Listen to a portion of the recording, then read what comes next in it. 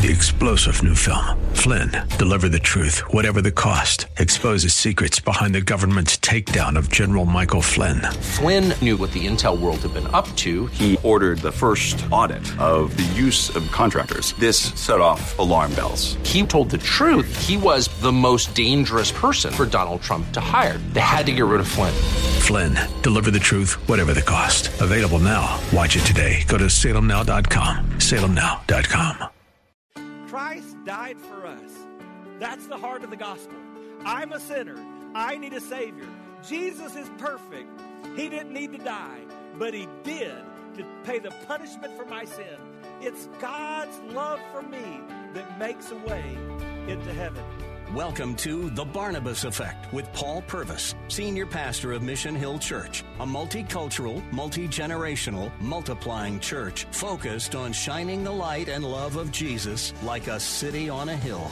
You're invited to visit any of the 3 locations in Temple Terrace and Tampa. For information and locations, visit missionhill.org. That's missionhill.org.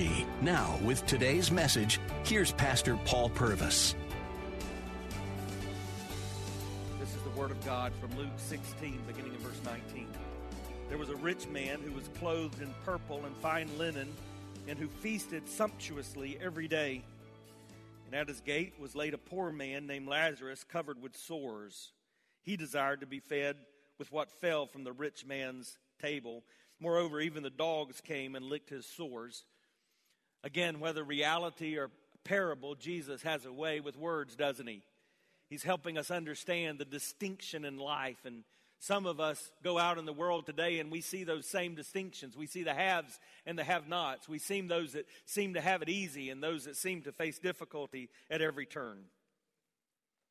And that continues even in death. The poor man died and was carried by the angels to Abraham's side. The rich man also died and was buried. We see the distinction even in death, because for the poor man, let me just tell you what would have happened. Somebody would have taken that beggar's body and they would have thrown it onto that burning fire in the valley of Gehenna.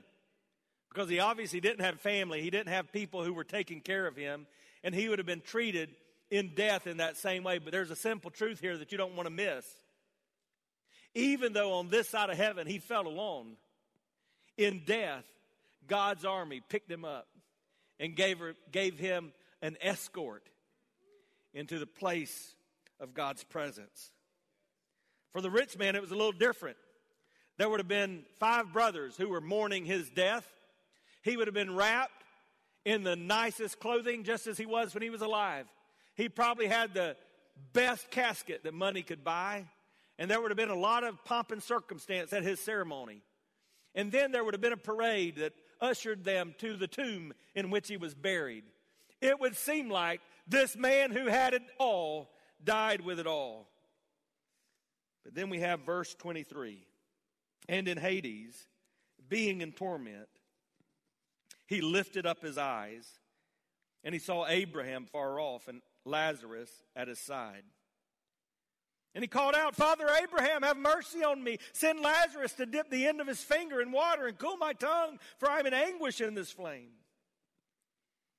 But Abraham said, Child, remember that in your lifetime you received your good things, and Lazarus in like manner bad things, but now he's comforted here, and you are in anguish. And I need you to understand that most of the people that you come in contact in this world believe exactly what Abraham told that rich man he had believed. That if you just live a good life and you get everything you can, make it the best you want it to be, everything will turn out okay. And yet you'll come to the end and realize that's just not the way it works. Your eternal home is not dependent upon what you do or what you have or who your name is. But now Lazarus is comforted here and you're in anguish. Besides all this, between us, there's a great chasm that's been fixed in order that those who would pass from here to you may not be able, and none may cross from there to us. So we have this principle that's taught right there in the words of Jesus about eternity, that probably there will be those in heaven that wish they could go and bring others to be with them. There will be those in hell that will do everything within their power to get to the other side, but it's simply not possible because of the great separation. Remember, that's what sin does. It separates us from a holy God.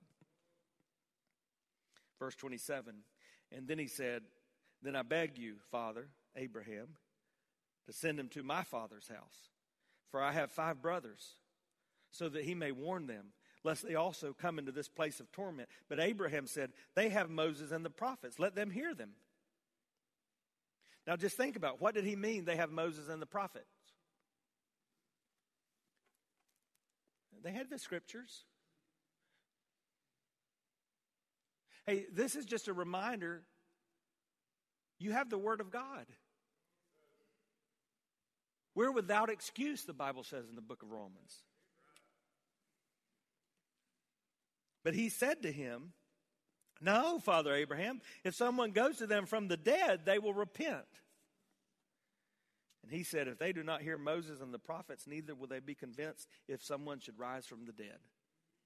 Hey, it's just a reminder, because some of you, you're praying for your one, or there are people in your life, and I'm not thinking of anyone specifically, but I've just heard this over 30 years of ministry.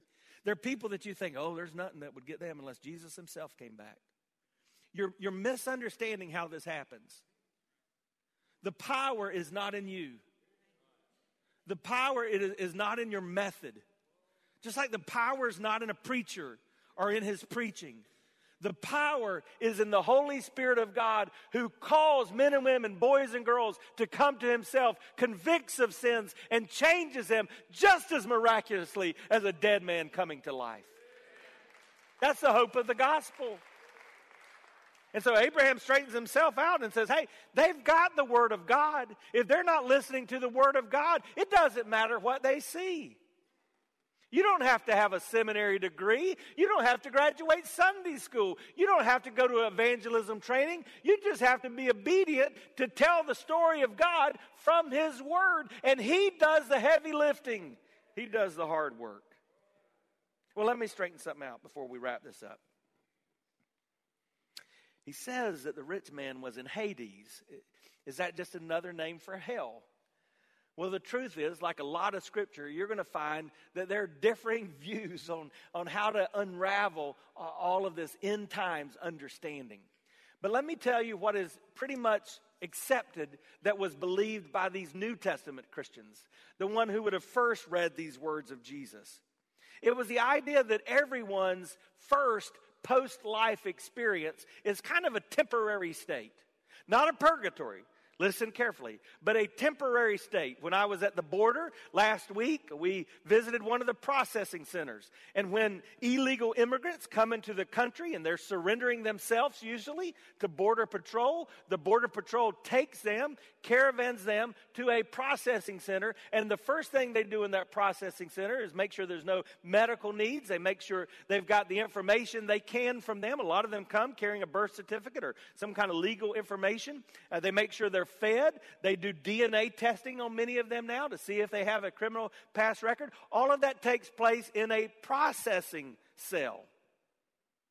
Kind of like if you really messed up and you got arrested by the Hillsborough County Sheriff's Department, you would go down to the county jail. But if what you were arrested for was a federal crime, that's not your final destination. You're going to be taken to another place. So New Testament Christ followers believed that whether you were a Christ follower or whether you were one who'd rejected Jesus, your eternity would begin in this intermediate state. And part of that is better understood when we understand that we are both body and soul. Right? Your body is what's sitting in that seat. Your body is decaying. Amen. Your body's wasting away. And I've got terrible news. It does not get any better than this. Regardless of your age, just take it to the bank. It don't get any better than this. It's downhill. Even when you die, guess what happens? If those who love you did not cremate you, they put your body into a casket and just what's going to happen to it? It's going to decay. That's the process. That's why the Bible calls this in 2 Corinthians 5 your earth tent. It's a temporary home. You are not a body, but you are a soul. Your soul goes on for eternity. You are a soul and you have a body. So N.T. Wright said early Christians held firmly to the two-step belief about the future. First, death and whatever lies immediately beyond. And second, a new bodily experience in a newly remade world. So why this intermediate state? What are we waiting on? We're waiting on what we believe Scripture teaches as the return of Christ. One day Jesus is coming back. And we're waiting on those resurrected bodies. Now this is important because some of you have never heard this. You've heard you're going to get a resurrected body in heaven. Praise the Lord, amen? Hallelujah. But I believe the Bible teaches you also get a resurrected body in hell. You have a body because you're going to feel that torment. Christ followers immediately experience the presence of God. I believe this. Whether what I've just described is fully the way it happens, or whether we get there and go, well, this was a little different. Here's what we know. If you're a follower of Jesus, when you breathe that last breath, you immediately enter into the presence of God. How do I know that? How do I know that? Because the Bible tells me, be absent from the body is to be what? Present with the Lord. Luke 23:43 says, he said to him, truly I say to you, today you'll be with me in paradise. He was talking to the thief on the cross. By the way, that was a deathbed conversion, wasn't it? Because all you got to do is trust the grace of God. You don't do anything yourself. In the same way, unrepentant souls immediately experience the punishment of God. So that's what this teaches us. If you follow Jesus, you're immediately in the presence of God. If you don't choose to follow Jesus, you immediately begin what is your forever destination, which is punishment. So whatever happens immediately when we breathe our last, it's a foretaste of what forever will look like. And Jesus used 3 words to describe it. Being in torment. That word being intentionally means that it's something that is taking place, but it's a continuing action. Being in torment. So can we just take a minute and talk about what that torment looks like? It's not fun. First, I want you to see that hell is a place of spiritual suffering. It's spiritual torment. What is spiritual suffering? Well, what does sin do? Remember back from the garden, what does sin do? It separates us from God. So spiritual torment is the understanding that I'm permanently separated from God. You're going to see, just as the rich man in this story, I've come to a realization now there is a God. But yet I've figured out I am permanently separated from him. I have no opportunity to be in his presence. And that leads to spiritual suffering. I begin to think about what could have been. I begin to think about all the times someone tried to share with me the good news of Jesus Christ. But hell is also a place of physical suffering. We know this because the Bible says in Matthew 8, there's weeping and what? Gnashing of teeth. The Bible is not being symbolic when it says there's going to be pain. When it talks about fire, and I believe it's talking about literal fire that is never quenched, that never goes out. There's pain. And there's no aspirin, there's no Tylenol, there's no morphine, there's no codeine. Revelation 14:11 says the smoke of their torment goes up forever and ever. They have no rest, day or night. Some of you live in pain on this side of heaven. I think that's one of the hardest things of the human existence, to live in physical or mental pain. But some of you do. And for some of you, if you can get to sleep, you're looking for that every day because you know that those few hours that you get to sleep, you're not as focused on your pain. There's no sleep in hell. That's why Dante in the Inferno would say, abandon every hope, all who enter here. Hell is a place of mental suffering. I know this because Abraham looked at the rich man and he said, hey, remember what you had? Remember what he had? You got yours then, he's getting his now. Hey, do me a favor. Raise your hand if you remember some bad choices you've made in life. Yeah, me too. Guess what? You're going to be thinking about that for all eternity if you spend time in hell. Jesus talked about this torment in Mark 9. Just listen to a few of these verses. Verse 43. If your hand causes you to sin, cut it off. It's better for you to enter life crippled than with two hands to go to hell, to the unquenchable fire. And by the way, the verses in between these verses, and some of your translations add verse 44, for example, that says, where the worm does not die and the fire is not quenched. Then it says, verse 45, if your foot causes you to sin, cut it off. It's better for you to enter life lame than with 2 feet to be thrown into hell. And then it adds, where the worm does not die and the fire is not quenched. But verse 47 says, if your eye causes you to sin, tear it out. It's better for you to enter the kingdom of God with one eye than with 2 eyes to be thrown into hell. And there it says, where the worm does not die and the fire is not quenched. I want you to look at that phrase, where their worm does not die. Notice 2 things. First of all, it's not worms. That's interesting to me. I would not be surprised if it said worms. Because we know, again, our body is decaying, and what happens?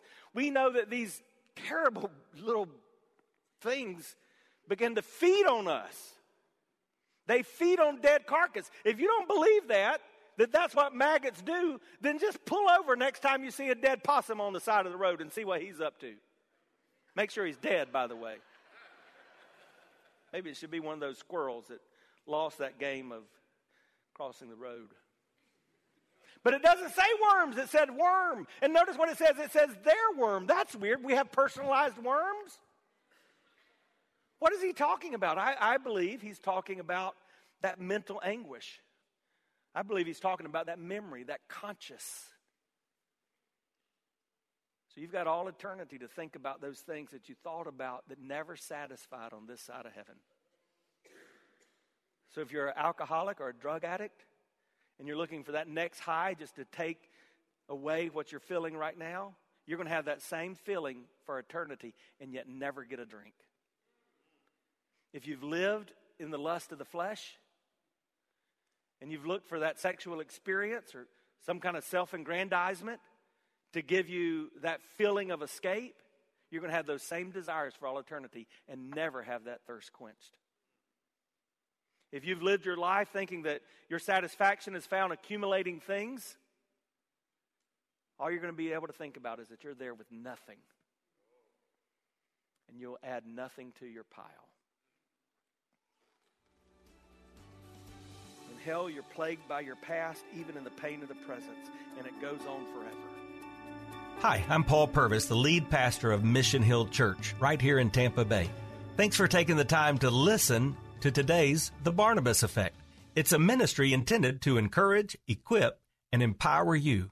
You may not know this, but this ministry is made possible because of the generosity of listeners like you. We are able to be on the air because listeners like you are gracious and give to this ministry. Would you consider making a gift today?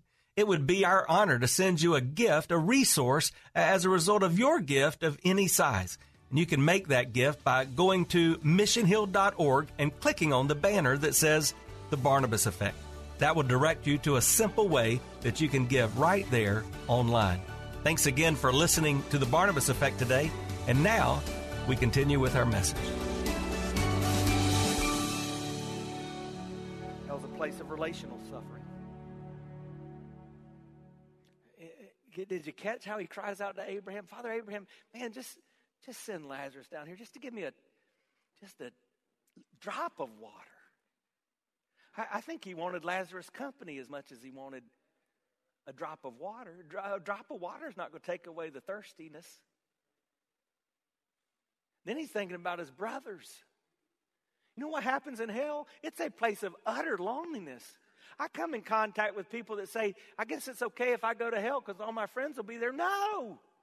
Not according to Scripture. Please understand this. You're not surrounded in a big party. And hell is eternal suffering. It goes on forever. But according to this story, there's some good things in hell. And that's what I want to close with. Can I just give them to you? What are the good things in hell? First of all, there's good people in hell. You need to understand this. Please hear this. Hell is not just filled with bad people. Hell will be full of good people who rejected the gospel of Jesus Christ. And I believe in the story that's what Jesus is referring to, because this rich man, Jesus points to the Pharisees as he's telling the story. I think he's describing them. He was probably a religious man. He'd probably done well. But Jesus was trying to make the point that you can never do good enough to earn or deserve your way into heaven. That's why the Bible teaches, for by grace are you saved through faith.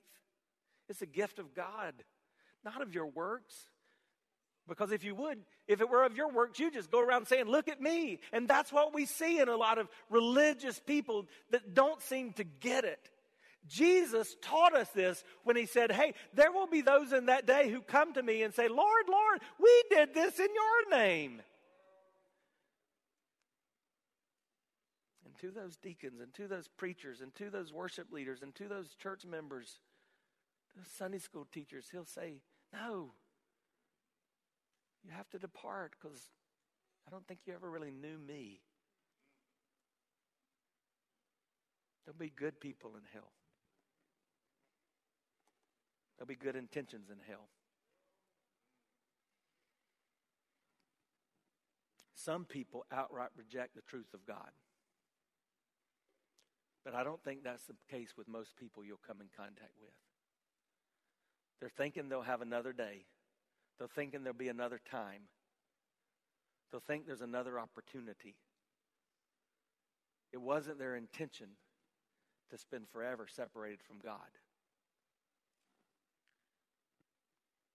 You've heard it said before, the road to hell is paved with good intentions. There are even good prayers in hell. The rich man prays, right? Now, to be honest, he prays to Abraham, which Abraham was the father of faith, so we're not going to condemn him for that, but we don't pray to anyone but God through Jesus and the power of the Holy Spirit. We don't pray to other spiritual leaders. You don't pray to a pastor or a priest. It's not biblical. Just hear me. Regardless of how you've been taught, it's not biblical to pray to Mary. That's not what we do. But he was praying. So what was he praying? Do you see what he prayed? Somebody shouted out. What did he pray? Lord, have mercy on me.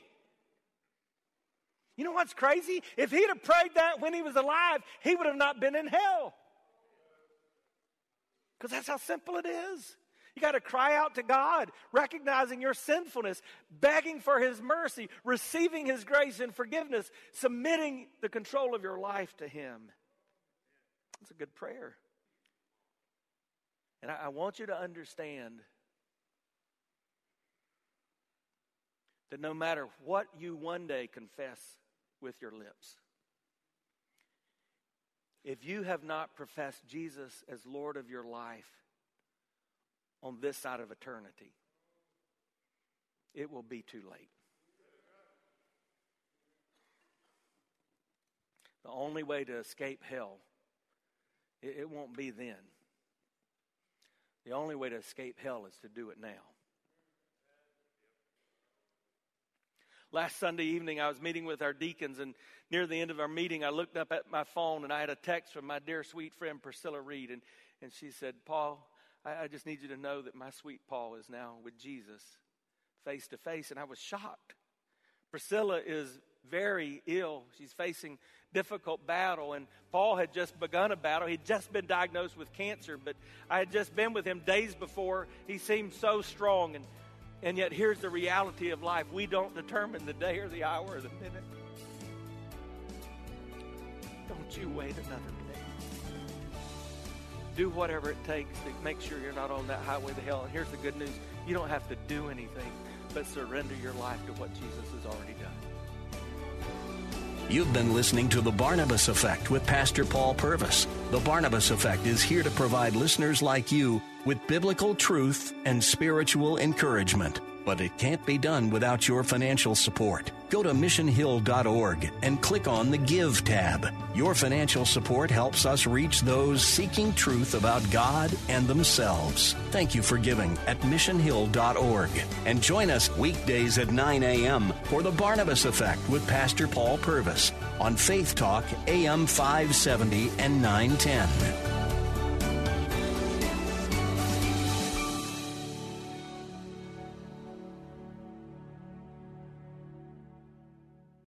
Three-star General Michael J. Flynn, head of the Pentagon Intelligence Agency, knew all the government's dirty secrets. He was one of the most respected generals in the military. Flynn knew what the intel world had been up to. He understood its funding. He ordered the first audit of the use of contractors. This set off alarm bells. The explosive new documentary, Flynn, Deliver the Truth, Whatever the Cost, uncovers the facts behind this scandal. Flynn told the truth. He was the most dangerous person for Donald Trump to hire. I find out the worst enemy that I'm going to face in my life is right here in America. They took my assessment and they wanted me to change it. And I was like, I'm not changing it. They had to get rid of Flynn. With in-depth interviews, archival footage, and never-before-seen personal records of the man behind the headlines. I just felt like I was drowning. Flynn, Deliver the Truth, Whatever the Cost. Available now. Watch it today. Go to salemnow.com. salemnow.com.